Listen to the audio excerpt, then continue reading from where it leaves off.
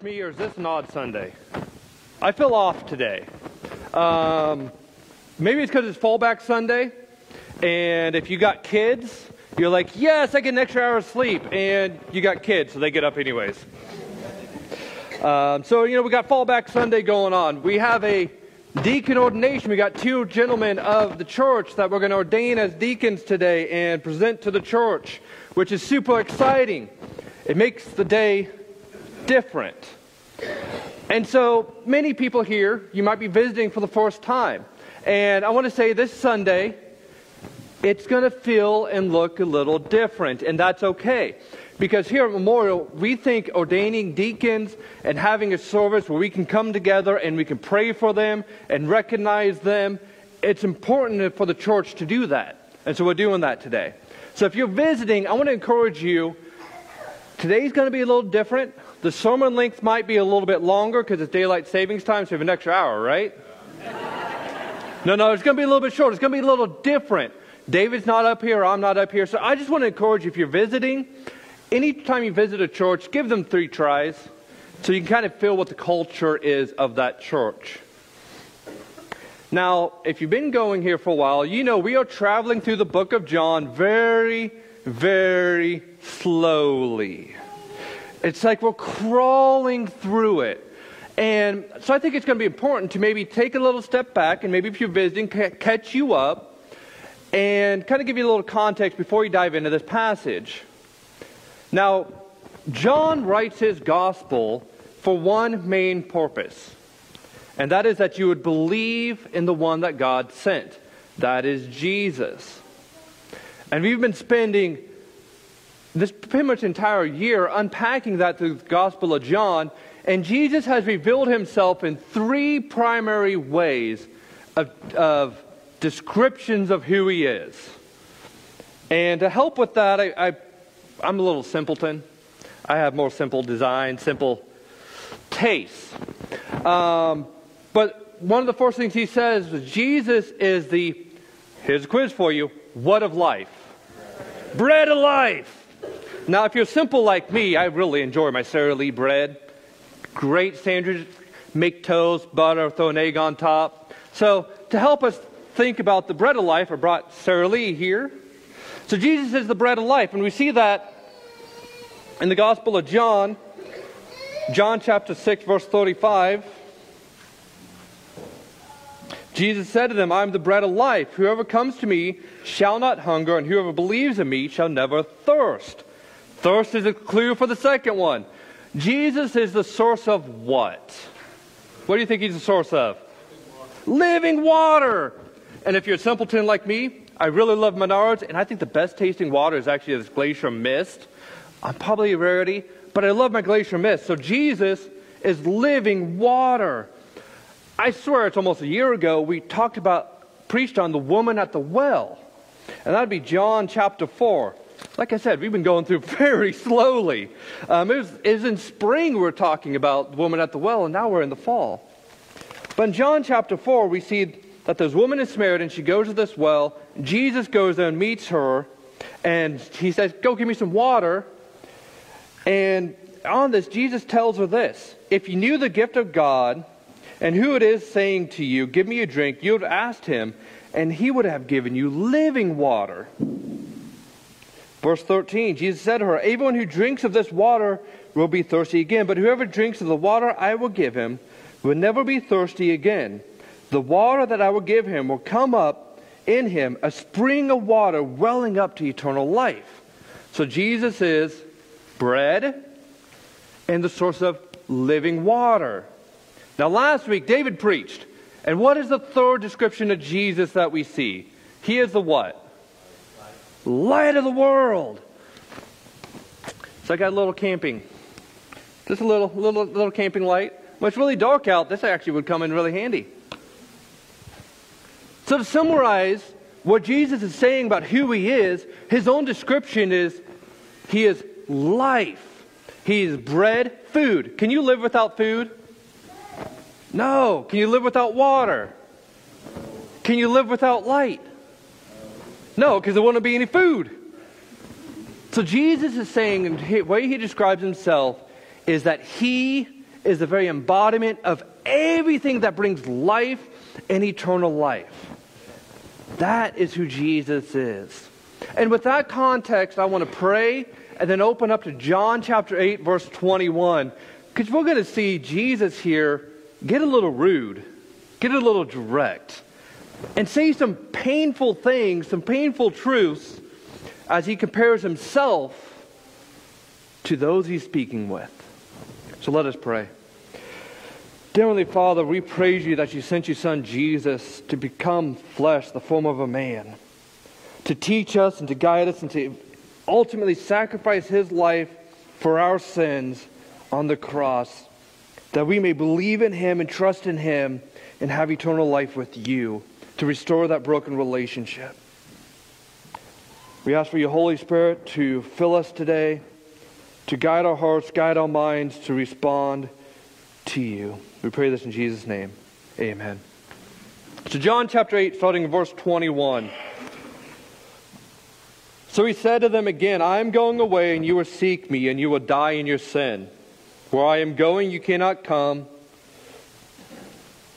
So the Jews said, will he kill himself, since he says, where I am going, you cannot come?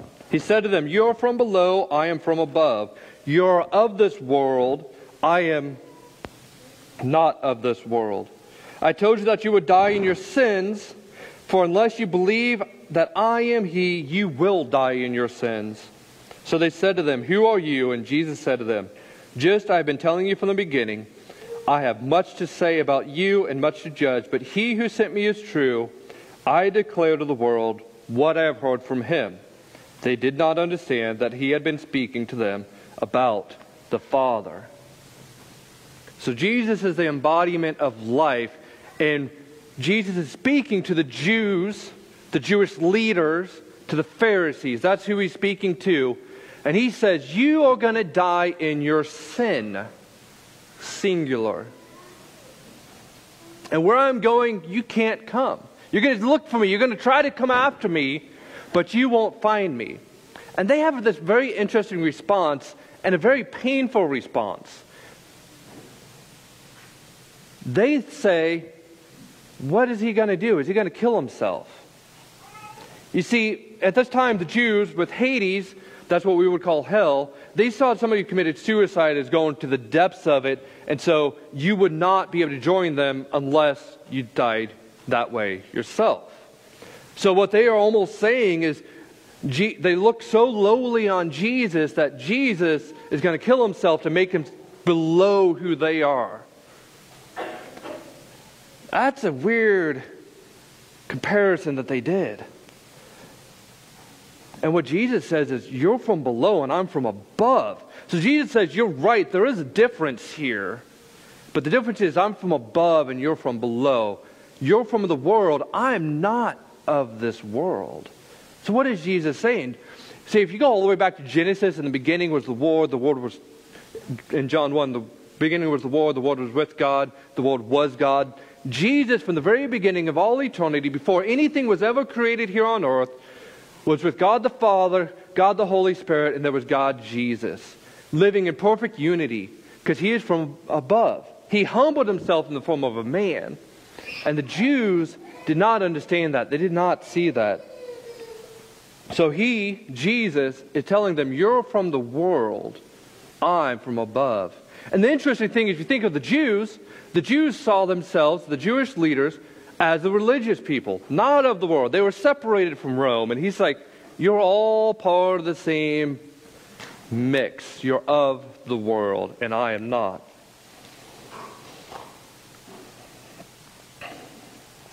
I told you you would die in your sins unless you believe I am he. You will die in your sins. And then they ask them, who are you? And he says, I've told you. I'm the bread of life. I'm the living water. I am life itself that leads to eternal life. And they have been rejecting him.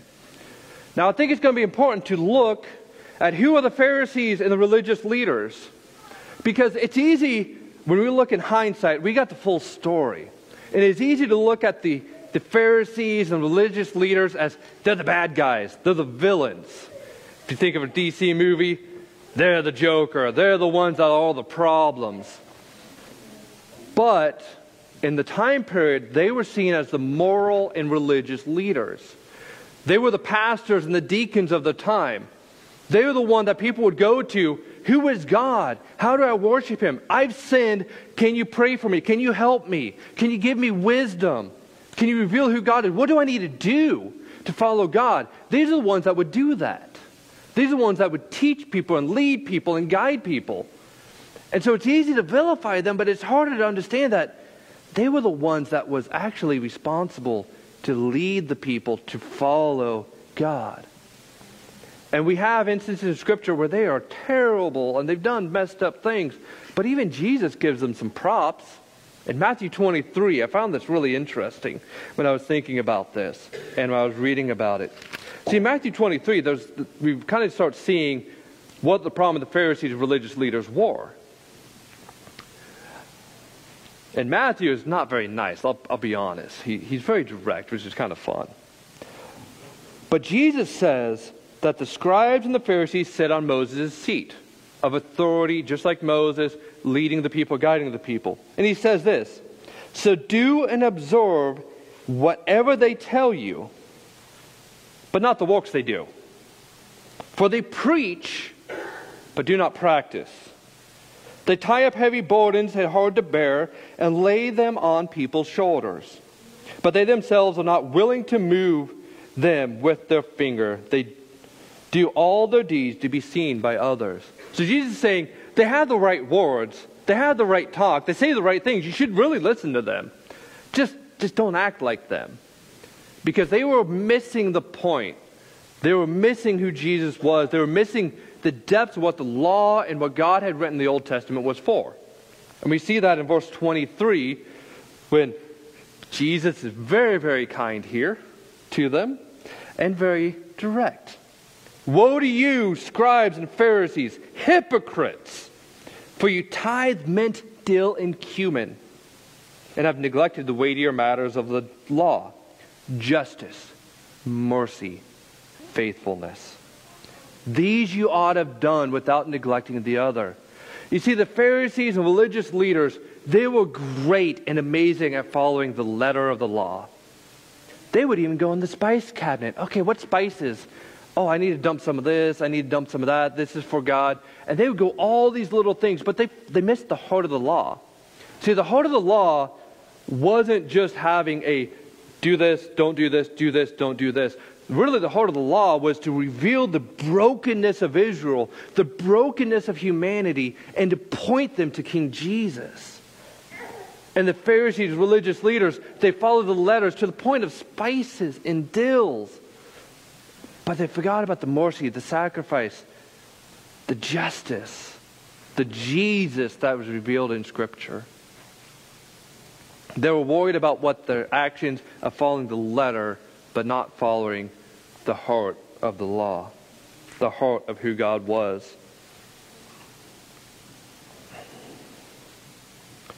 Picking back up John chapter 8.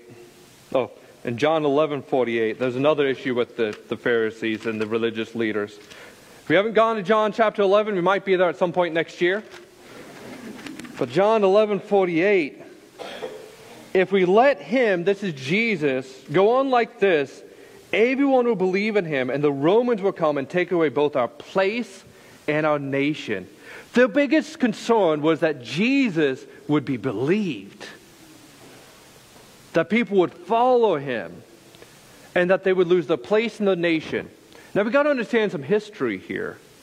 Rome had taken over the area, and the Jews was under Romans' rule. And there's been many uprisings before of rebellions against Rome where somebody would come in and people go, maybe this is a Messiah, maybe this is Jesus, we're going to follow Him, and they rise up militarily, and Rome goes and looks at that and squashes it. And so there's a real fear of the religious leaders of going, if we let this go on, we will all be destroyed. A, we're going to lose our power and our position. B, we might lose our entire nation. Can you imagine that weight as a religious leader of if you don't keep Rome happy, you lose everything? Like, I can empathize with that fear of theirs. But the problem was they were more concerned about that than the truth of God's Word and than what it was revealing.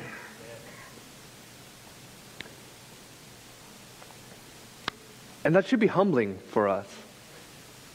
And that should be a warning for us as well. What do we hold on to that's not the truth of God because it is easy and it's convenient?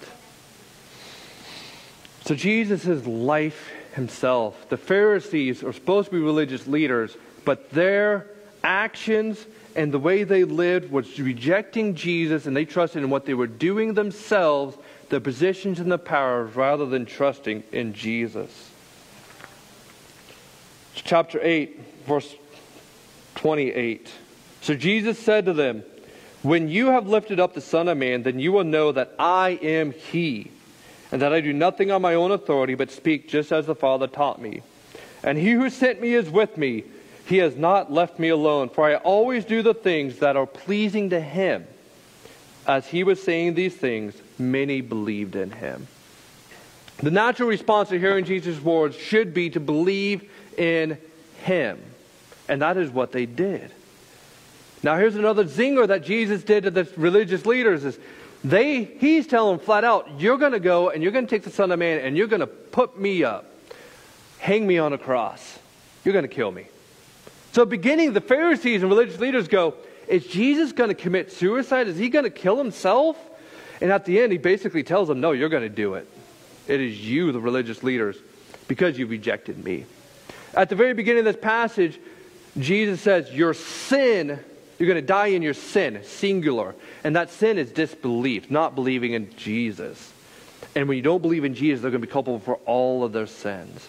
And so that's what they're saying here. I'd like to have Alex and Garrett come up, if they wouldn't mind. I want to do a little illustration here to help kind of visualize what Jesus is saying. So let's pretend that up on the stage, that is abiding and that is dwelling with Jesus. That is partaking in the bread of life, the living water, and the light of the world. That is the heavenly places. And down here, this is the earthly. This is the worldly.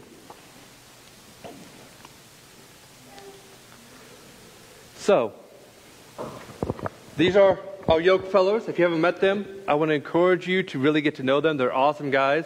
And this is for illustration purposes. Do not hold anything they say that you go, that doesn't sound right, against them. This is illustration because they're servants. So, Alex, why are you saved? I go to church every Sunday. I'm about to be a deacon. I read my Bible every day, and I don't smoke, drink, or dance. That's very Baptist of you. So, wow. It's off this Sunday. I'm sorry, sound guys. All right, so that's why Alex here is saved. Okay. Now, Garrett, why are you saved? I'm saved because Jesus lived a perfect life that we couldn't live. He died on the cross in our place, and He was resurrected. All right. So, it's a fine line. Because both of these guys, if you look on the surface, in this illustration, are both going to become deacons. They both go to church. They both do the right things. What does Alex trust in? Ultimately, what is Alex trusting in? In Alex. And what is Garrett trusting in? In Jesus. You guys can sit down. Again, this is illustration. But here's the scary thing, and here's the thing that gets me, because sometimes I struggle with this. Because there's a creep that happens. Every deacon, every shepherd, everyone that teaches Sunday school, everyone that leads kids, first and foremost, we don't trust in what we do to make ourselves better Christians, to make us more right with God. We trust in Jesus to be our Savior.